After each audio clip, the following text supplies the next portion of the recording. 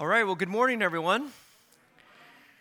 I hope you're all wide awake and focused because I have some pretty profound truth that I would love to share with you today. I'm going to attempt to speak on something I've actually never spoken on before and put a great deal of thought into it, and I hope and trust that the Lord will bless this to us all. We're going to begin by reading in John chapter 13.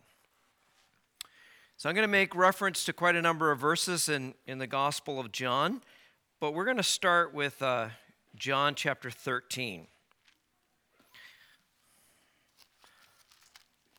Now, before we read the scriptures, I'd like to just kind of bow and ask God's blessing on this message. So let's pray. Father, we thank you for these moments that we can spend in your holy presence and look at the profound truth of the Word of God. I pray that our hearts would be stirred. I pray that the Spirit of God would work and would speak to each and every one of us and meet us where we are. I pray that saints would be encouraged and feel secure and assured of the Word of God in their very soul. And I pray that saints would be built up and edified, and that sinners would be convicted. And if there's any that are here that do not know the Lord, Father, we just pray that you would bring them to Christ for salvation today. And just ask your rich blessing upon the Word of God as we speak it today, all for the glory and honor of your Son, the Lord Jesus. In his name, amen. Let's begin by reading in John chapter 13, and verse 1.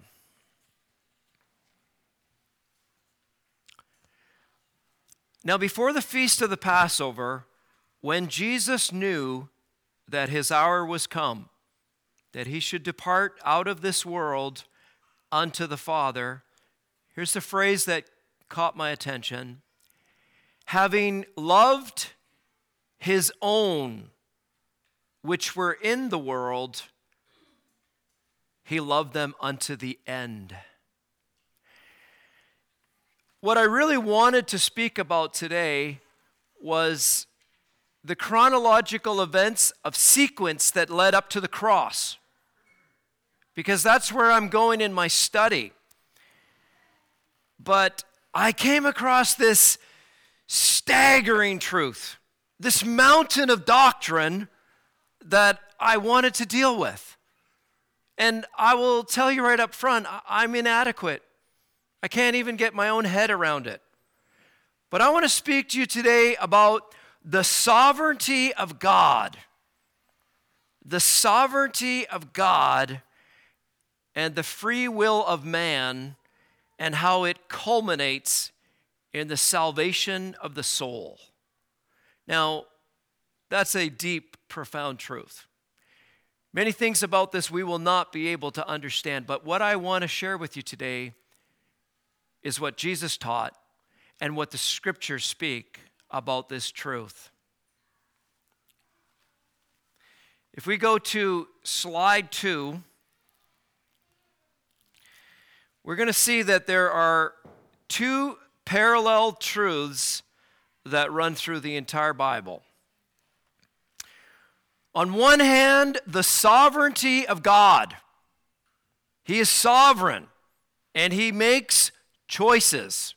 And on the other hand, the responsibility or the free will of mankind, and we make choices. There are many truths in the Scripture that are mysterious, almost incomprehensible. None of them are in isolation. And like Peter says in 2 Peter chapter 3, or chapter 1 and verse 20, none of these profound truths are of any private interpretation. What that simply means is that you can't take one truth that's in the Bible and exclude all the other truths that are in the Bible that are related to it. And so when we look at the doctrine of the sovereignty of God, it has to be balanced with the character of God, the free will of man, and our responsibility in the role that we play as we journey through life. And I would say that I believe clearly the free will of man and man's responsibility is taught in the Bible. We are all accountable. But the sovereign, free, electing grace of God is also taught in the Bible. And I'm going to attempt to try to present both of these truths to you today, and I want to show you how they culminate in the salvation of a soul. So we are really speaking today about the theology of salvation, the doctrine of salvation. What actually happens when a soul comes to Christ? If you look at this slide, there's a very interesting image here, and I think for probably most of you, you've probably seen this before. And this is the way it is depicted. When we preach the gospel, we preach to whosoever will. It is an unlimited gospel, and it is preached to the entire world. And every man, woman, or child has an opportunity to come to Christ. And on the outside of this door, there is a gospel call, whosoever will may come. It is to the whosoever. Now, when a soul trusts Christ and they believe on the Lord Jesus Christ, they enter through the door of salvation, which is the Lord Jesus Christ. I am the door, he said. You get to the inside of this incredible new life, and you look back, and you see the words, wow, I was chosen in Christ before the foundation of the world. Amazing, profound truth. Both truths are in the Bible. They run like parallel lines. They are always balanced, even though we can't comprehend them. How do I describe this? Isaiah described it in Isaiah 55. He said, as high as the heavens are above the earth, so high are my ways and my thoughts above your thoughts, saith the Lord. So what I present to you today is the truth of the Bible. I don't claim to understand it. I believe it with all my heart. Both truths are in the Bible. Here's a pretty important passage right here in John chapter 6, and we're going to look at this. This is a fundamental truth. No one can come to me, the Lord Jesus said, unless the Father draw him. And whoever comes to me, I will never cast out. Both truths are in the Bible. And so you have the sovereignty of God and the free will of man. When we come to John chapter 13, it's a Thursday night, I believe. The Lord Jesus is about to be crucified within a few hours. His public ministry is finished. And he moves into private teaching with his own disciples. And that profound truth that you get from John 13 to John 17 is private family truth. It is truth that will form the foundation of the lives of these men and their Christian life that will keep them steadily focused on Christ through the remainder of their days. I want to speak first of all about the sovereignty of God, and I'm going to read a number of verses, and I'd like you to follow along. So when you come to John 13 and verse 1, we have a pretty incredible truth. And the Lord Jesus tells his own disciples, and by implication he tells you today, that they have been loved with an everlasting, eternal, secure love. Having loved his own, which were in the world, he loved them unto the end. Now, I was amazed to find out that that word in the original, end, is the same word that Jesus used when he said, I am Alpha and Omega, the beginning and the ending. So what we get in this tremendous truth of the love of God is those that are in Christ are eternally loved and eternally secure. Eternal. Nothing can separate you from the love of God which is in Christ Jesus. Nothing. And he's giving them this reassurance. And so when you look at John 13 and 1, you understand some amazing truth that even from before time began, before the foundation of the world, unto the end of the ages, you are loved by God. What a vast expanse. Loved before time began and loved eternally unto the very end. Amazing truth. Secure and eternal love, the sovereignty of God. Let's turn over to John 15 and look at verse 16. Jesus says this. In verse 15, he says, Henceforth I call you not servants, for the servant knoweth not what his Lord doeth, but I have called you friends. For all things that I have heard of my Father, I have made known unto you. And then he says this. This is profound. You have not chosen me. What? I thought I chose Christ. I read this and I'm kind of baffled by this. I thought that I believed. I did. But that wasn't the beginning. You have not chosen me, but I have chosen you, and I have ordained you that you should go and bring forth fruit, and that your fruit should remain, and whatever you ask of the Father in my name, he will give it unto you. In this verse, I get the sovereign electing grace of God. Amazing family truth. That God, in his infinite wisdom and amazing grace, has chosen me, has chosen you. If you are in Christ, you have been chosen by God. Marked out is really the thought. Your salvation and your eternal destiny was chosen by God for this purpose, that you would bear fruit and that you would be conformed to the image of Christ, and it originated in God's choice. How do we know that? Paul said in Ephesians 1 and verse 4, he said, you were chosen in him before the foundation of the world to be holy, blameless, and in love. You know what's so amazing? Is that God has selected every single one of us that have come to Christ, and we were chosen in God before the foundation of the world. This is amazing truth of God's sovereignty. Turn over to chapter 17.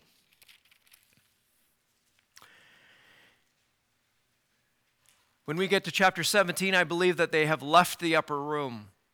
And they have gone out from the old city, down past the pool of Siloam, out that gate, and walking down into the valley of Kidron, over to the Garden of Gethsemane. And as they're walking, Jesus is praying.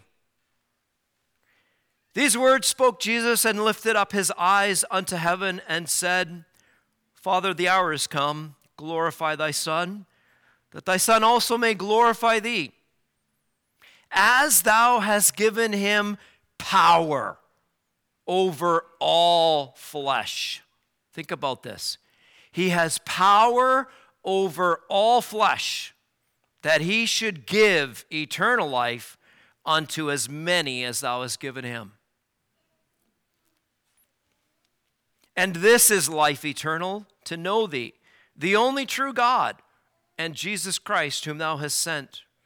Verse 5, and now, O Father, glorify thou me with thine own self, with the glory that I had with thee before the world was. I have manifested thy name unto the men thou gavest me out of the world. Catch this phrase. Thine they were, thou gavest them to me, and they have kept thy word. In this passage, we have a profound thought that the one who is all-powerful, the omnipotent, he has given souls to Christ before the foundation of the world. The omnipotent giver has reached out and given unto Christ those that will come to Christ, marked out, elected by the Father, given unto the Son, purchased by precious blood, and secure in Christ. You know what's staggering about that? Is this all happened before you were ever born, before the world began, before you were even thought of, before any of your ancestors were born. God looks down through the ages and he chose you in Christ to be forgiven, to be purchased, cleansed. And the amazing journey of your life that has brought you to this moment is God working through all your circumstances, bringing you to Christ. Amazing. You know, sometimes we sing that hymn. I don't know if you guys sing it. And it just kind of brings out some of that truth. Why was I made to hear his voice and answer while there's room? While millions made the wretched choice, they'd rather starve than come. What was it that made me desire God, that ever spoke into my soul and showed me my sin and brought me to Christ so that I could be washed, cleansed? I'll tell you what it is. It's the sovereignty of God. I can't explain it, but it is true. It is the sovereignty of God. And so in these passages, we have secure eternal love of every person that is in Christ. We have sovereign electing choice. As much as you think you maybe chose Christ, he chose you before the foundation of the world. And the omnipotent giver, the God of the ages, gave you to Christ Jesus before the world began. And that's why you came to know Christ. Turn over to John chapter 6. Again, here's some very profound truth in John chapter 6. In John chapter 6 and verse 44, Jesus said these words, "No man can come to me." Yes, no man can come to me except the Father who sent me draw him. And I will raise him up at the last day. Those are powerful, profound words that describe the sovereignty of God. No one can come to me except the Father draw him. This was what I have called the impossible step. You cannot even make that step or come to the Father or come to the Son unless God is drawing you. The sovereignty of God. Look at verse 37. All that the Father hath given me shall come to me. This is true. All that the Father gave him in ages past, before the foundation of the world, all these ones that were marked out and chosen by God, that he has purposes of grace toward, all that the Father hath given me shall come to me. This is a definite, absolute statement. All that the Father has given me shall come to me. And here's this authentic promise. And him that comes to me, I will never cast out. Never cast out.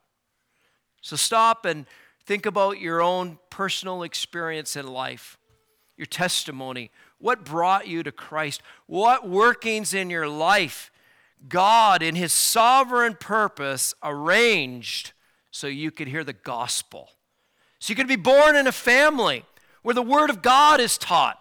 So you could come to a Bible-believing church that teaches you clear doctrine from the Bible, so that you could be illuminated with truth, convicted of your sin, brought to repentance, and in faith believe on the Lord Jesus Christ so that your soul could be saved. Look at your journey of life and think about the matchless grace of God following you every day of your life right till now. The Bible says no one can come to the Father, no one can come to the Son except the Father draw him. And then there's this authentic promise that everyone who comes will never, ever be cast out. Amazing, profound truth, the sovereignty of God. I want to speak to you about the free will of man. Let's go to John chapter 3. Let's read what Jesus said to Nicodemus in verse 16. Nicodemus is a man who is searching for truth. He is being drawn by the Father. He has conviction in his soul and many, many, many questions, just like a lot of people today. Jesus gave some amazing, profound words in verse 16. He said this, "For God so loved the world,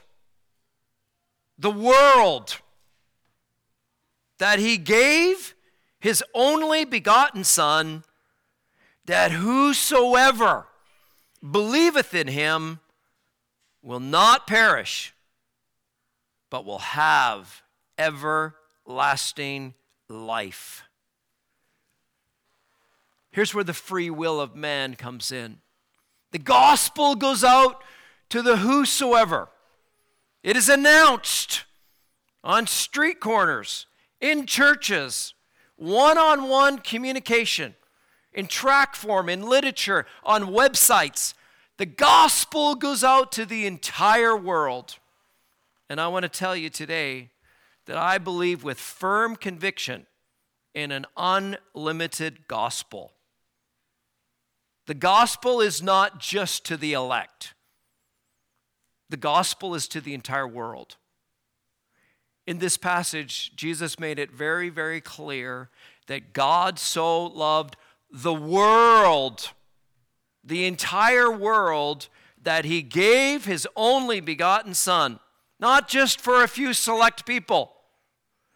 The Lord Jesus was given so that the world through him could be saved. That's what we get in verse 17. God sent not his Son into the world to condemn the world, but that the world through him could be saved. I want to say today that the gospel is an unlimited offer. It is without restriction. It is to whosoever will. That's you or me or him or her or anyone else. The gospel is to the whosoever. It is unlimited. God's desire is that the entire world might be saved. How do we know that? Well, 2 Peter chapter 3 makes it very clear that the Lord is long-suffering, not willing that any should perish, but God's desire is that all would come to repentance and faith in Jesus Christ. You know, John announced this to the world. That was really the purpose of his life. John the Baptist, that was the purpose of his life. He probably died at 30 years old. He was a man that had one purpose, sent by God to announce to the world that Jesus was God's Lamb. And one day, at the pinnacle of his life, on the banks of the Jordan, he stood out and he announced to the world, as Jesus came up out of the water, "Behold the Lamb of God, who takes away the sin of the elect? No, the sin of the world." Jesus is announced as the Lamb, God's Lamb, that takes away the sin of the world. What does this tell me? Provision has been made for all. There's not a person living, breathing on planet Earth today that cannot be saved. Every single person who sees their need and comes as a sinner to Jesus and believes on his Son is saved by the grace of God and will never perish. That's what the Bible teaches. The free will of man and man's accountability. Let's go a little bit further. 1 John chapter 2 and verse 2. It says this. And he is the propitiation, the sin-atoning sacrifice, the satisfaction of God. He is the propitiation for our sins. And then it stops. No, it doesn't stop there. Keep reading. And not for our sins only, but for the sins of the whole world. An unlimited gospel. It is for the entire world. God has been satisfied through the death, burial, and resurrection of Jesus Christ that an entire world of humanity, if they repented of their sin and came to Christ, could be saved by the grace of God. And we all have a responsibility in that. Let's go a little bit further. One of my favorite verses that I love to preach on the street is Acts 13 and 39. Be it known unto you that through this man is preached the forgiveness of sins, and by him all who believe are justified from all things by which they could not be justified by the law of Moses. Salvation is announced as an unlimited gospel through Jesus Christ for the forgiveness of sins, bringing sinners to justification, and it is available for all who believe. Unlimited. Let's go a little bit further. 1 Timothy 2 and 5. There is one God, and there is one mediator. What are we saying here? There is no other salvation in any other person other than Jesus Christ. There is no other God. There is no other gospel. There is no other way that sinners could be made right with God. There's one God and one mediator, that one person between God and men, Jesus Christ, who bridged that gap and brought guilty sinners to a holy God and is able to cleanse them from their sins. How?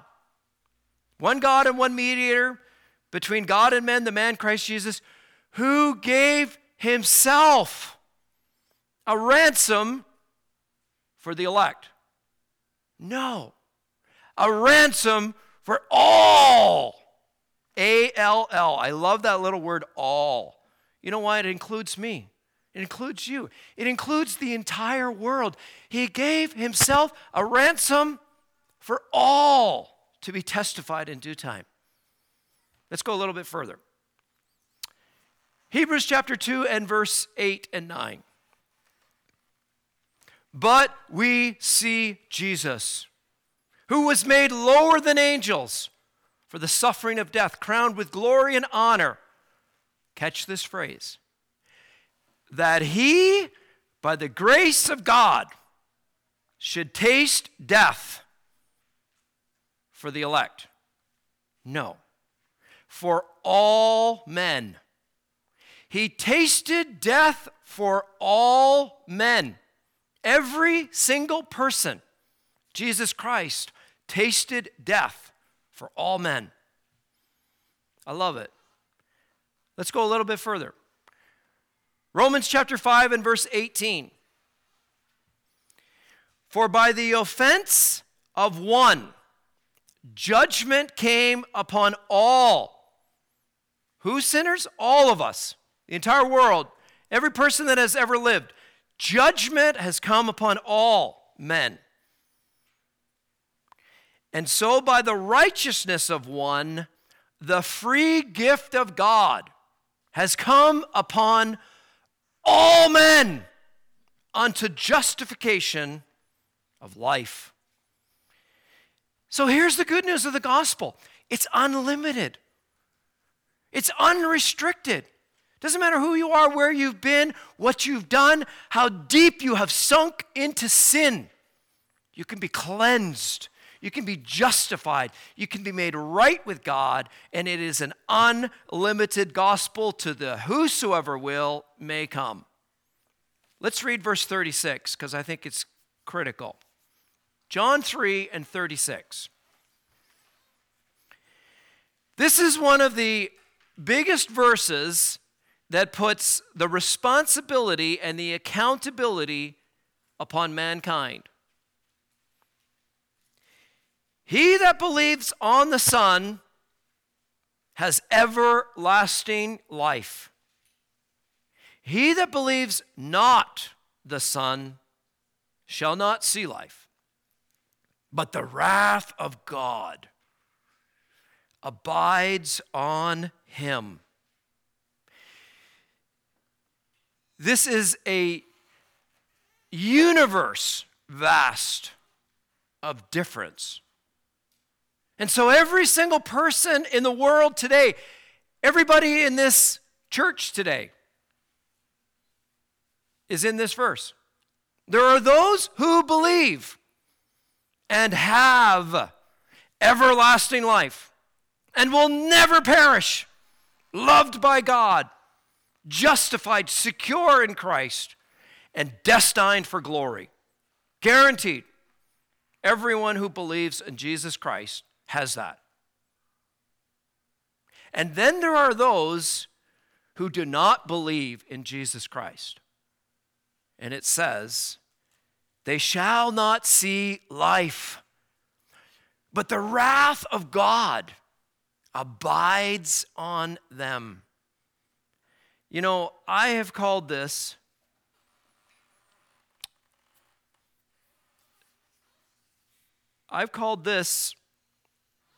the unfathomable consequence of belief or unbelief.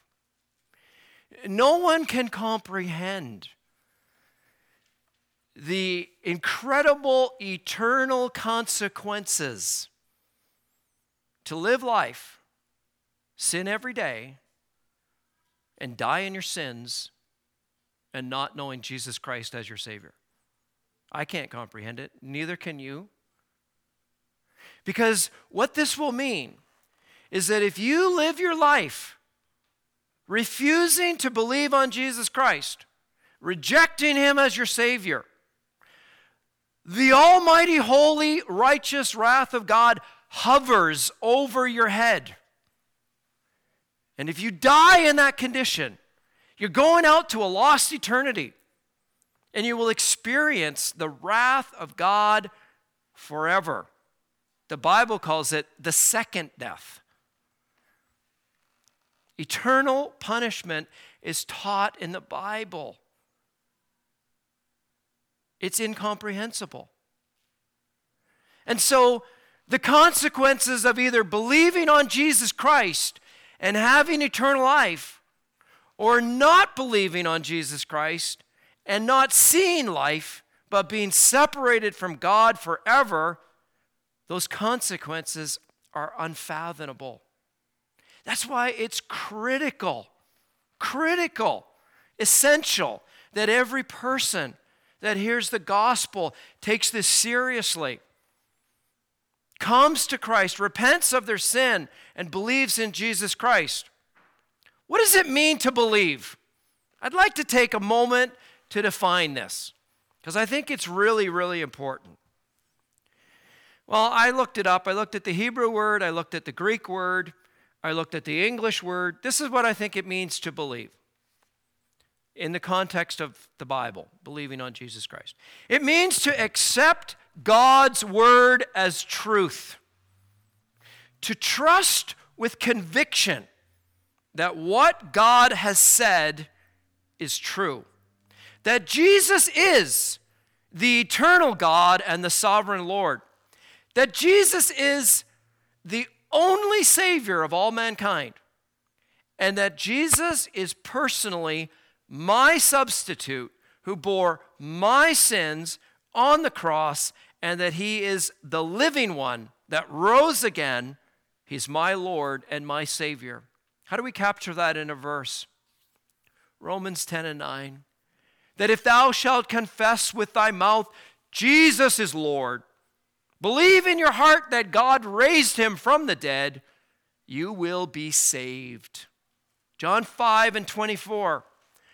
Verily I say unto you, he that hears my word and believes on him that sent me is passed from death unto life, will not come into condemnation, will never be judged for their sin, but they are passed from death unto life. That's what it means to believe in him. You know that there are two universal commands that God has given us. Both of them are actually in the New Testament. Two commands from God, universal. One, it's found in Acts 17:30. God now commands, not a suggestion. God commands all men everywhere to repent, because he has appointed a day when he will judge the world in righteousness by that man that he has ordained, and has given assurance unto all, in that he raised him from the dead. First command is that all men repent. Here's the second command. It's found in 1 John 3:23. God has commanded that all believe on the name of his Son. If you read 1 John 3:23, it'll say that this is his commandment, that we believe on the name of the Son of God, on his Son. So God wants the entire world to repent of their sin and believe in Jesus Christ. I believe that when it comes to the free will of man, the ultimate responsibility lies with you and me as individuals. And there's a very interesting verse that Jesus quoted in John 5:40 to the Pharisees who did not believe in him. Here's what he said in John 5:40. You will not come to me that you might have life. He charged them with being unwilling to come to Christ that they might have life. Do you know that there are many people like that today? Many, many, many people that are unwilling to come to Christ that they might have life. And if you don't believe this, I invite you all to come out with Warren and I on Friday night. Stand there and announce the gospel. It's amazing how many people don't want to hear it. They're unwilling to believe this. They are in their sins, they are perishing, and we have salvation for them, and they're unwilling to believe. The Pharisees had God Almighty in their very presence, looking into their eyes, quoting Scripture. And he said to them, your whole life is about studying Scripture. Search the Scriptures. See for yourself. They speak of me. And he said to them, it's so sad. You will not come to me that you might have life. Human responsibility, I believe, lies squarely on the shoulders of all mankind. Now, I want to go through this quickly because I think this is really important. The sovereignty of God and man's will culminating in the salvation of the soul. So, how does this really happen? You know, like when most of us get saved, we don't know any of this. We know that we're sinners. We know that Jesus died for us and we believe on him. And then we go through that door and we find out, wow, there's a whole world of truth here. So let me explain to you the way I believe the sovereignty of God and the free will of man come together and culminate at the highest point in the salvation of the soul. Well, first of all, the Holy Spirit convicts of sin. He does that. The Spirit is in the world to convict of sin. I'm going to make this statement. I believe this. You may challenge me. It's okay. I believe that the Spirit of God visits every soul in their life. And I believe that the Spirit of God convicts them of sin, of righteousness, and of judgment. That's why God gave us a conscience. And so when we lie, something inside doesn't feel good. When we steal, we want to hide it because we're wondering who saw us. When we take God's name in vain, we realize there's something distasteful about that. Because God has given us a conscience. And I believe that the Spirit of God, in different experiences that you may have in life, could be the death of a family member. It could be an illness. It could be the loss of a job, the breakdown of a marriage. There's things that happen in our lives that God uses to convict us of sin and of righteousness. We realize we're not right. We're not perfect. The Spirit of God moves upon every single person and convicts them of sin and of righteousness and of judgment. I believe that's the first thing that happens. And then the Spirit of God causes the mind to be illuminated with truth. That's why the Word of God is so important, because it's truth, it's God's Word. That's why it's important to announce the gospel. That's why it's important to give out tracts, because we are circulating the eternal, living, incorruptible seed of the Word of God. And through the seed of the Word of God, the Spirit of God illuminates the mind. And what happens next? The soul is brought to repentance. This is a work of God. I want to stop here for a moment and define repentance. What is repentance? It is a change of mind. It is an acknowledgement of sin. It is an absolute surrender to God. This is where the sinner stops in his tracks, turns from his sin, embraces truth, and it's a dark moment. Because in that dark moment, in reverential fear of God, there is an awakening of the soul to see my greatest need, I'm perishing.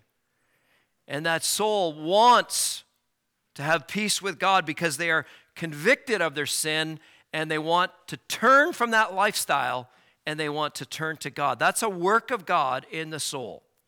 Now, this is where the will of man engages. Okay, this is the culminating point. The Spirit of God moves, He convicts of sin. I'm broken, I'm repenting, and now I have a choice. Do I bury that and keep on going? Or do I stop and say, Lord, you're absolutely right. I'm guilty. Please save me. That's a critical moment in the soul's journey. Because if you are convicted of your sin, and if you are brought to a point where you have been faced with truth, and you deny it, and you turn away from it, and you reject it, and you suppress it, oh, be very careful. Because the Spirit of God may not strive with you again. And if you are faced with this truth, and you surrender to God, and you call out to God, and you say, give me this salvation, Lord, I want peace with you. I believe that the next thing that happens is that soul comes to Christ and the work of the cross is revealed.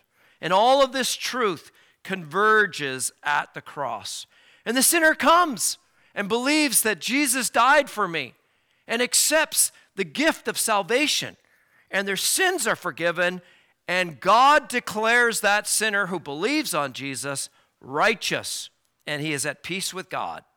How do we get that? Not imputing their transgressions unto them, Romans 4 and 5, but God gives them a standing of righteousness in Christ.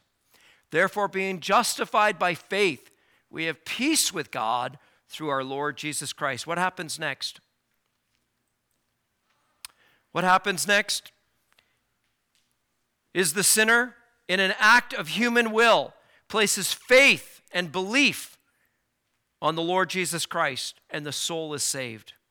And then we have the assurance. You know, many times after you get saved, you wonder, am I really saved? Was that really true? Did I really believe? Did I believe hard enough? Did I really repent? And we go to God's word, and we are given the assurance. These things have I written unto you that believe in the name of the Son of God, that you may know without a doubt that you have eternal life. It's not about feelings. It's not about emotion. It's about fact. And the fact is, Christ died for my sins. God is satisfied. I've believed on him, and God declares me righteous. I am justified by faith. I have peace with God. So here's my wrap up.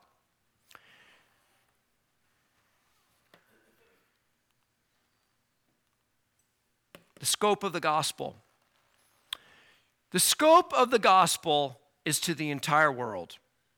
The call of the gospel is to whosoever will may come. The human responsibility of the gospel is to believe or perish. And the power of the gospel is those who do believe are justified and free from their sin. And the assurance of the gospel is that all that believe in him will never perish, but have everlasting life. And I don't know how all of this works together, but I don't know if you guys have heard of Robert Murray M'Cheyne. Robert Murray M'Cheyne lived in the 1800s. He was a man of God, and he led many souls to Christ and preached a powerful gospel. One day he wrote this hymn, and I just want to read it to you as we close. I think it's, you can't really see that. I think it's beautiful. And it really kind of captures the whole thought of the sovereign working of God in my life to bring me to Christ. Just look at the words of this and then we'll close. He says, I once was a stranger to grace and to God. I knew not my danger. I felt not my load. Though friends spoke in rapture of Christ on the tree, Jehovah Sidkenu was nothing to me. I had to look this word up. You know what this word means, Jehovah Sidkenu? It means the Lord is my righteousness. And so the gospel presents a salvation by faith that gives you a righteous standing in God, in the Lord Jesus Christ. And he says that. Like tears from the daughters of Zion that roll, I wept when the waters went over my soul. Yet thought not that my sins had nailed to the tree. Jehovah Sidkenu was nothing to me. Look at verse 3. When free grace awoke me by light from on high, and legal fear shook me, I trembled to die. No refuge, no safety, in self could I see. Jehovah Sidkenu, my Savior must be. My terrors all vanished before the sweet name. My guilty fears banished, with boldness I came to drink at the fountain, life-giving and free. Jehovah Sidkenu is all things to me. So, to the soul who believes in Jesus Christ, they have a righteous standing that God has given them, and they are kept by the power of God, and they have eternal security, and they will never lose their salvation. And to those that are outside of Christ, there's a very, very striking, solemn, important call that you should come to Christ and believe on him. Let's pray. Father, we thank you for this time that we can spend together in the Word of God. We thank you for the great truth that God so loved the world that he gave his only begotten Son, and that anyone, whoever believes in him, will never perish but have everlasting life. We thank you, Lord, for this church and pray your blessing upon each one, families and children, and those of us, Lord, that are raising children in a dark world. We just pray for wisdom and grace, and pray, Lord, that all of our loved ones would come to know this truth and be saved by the grace of God, and that we would be a light and a testimony in this dark world until traveling days are done and we hear the shout and we are with Christ forever. And so we thank you for all these things and just commit us to you in the name of the Lord Jesus. Amen.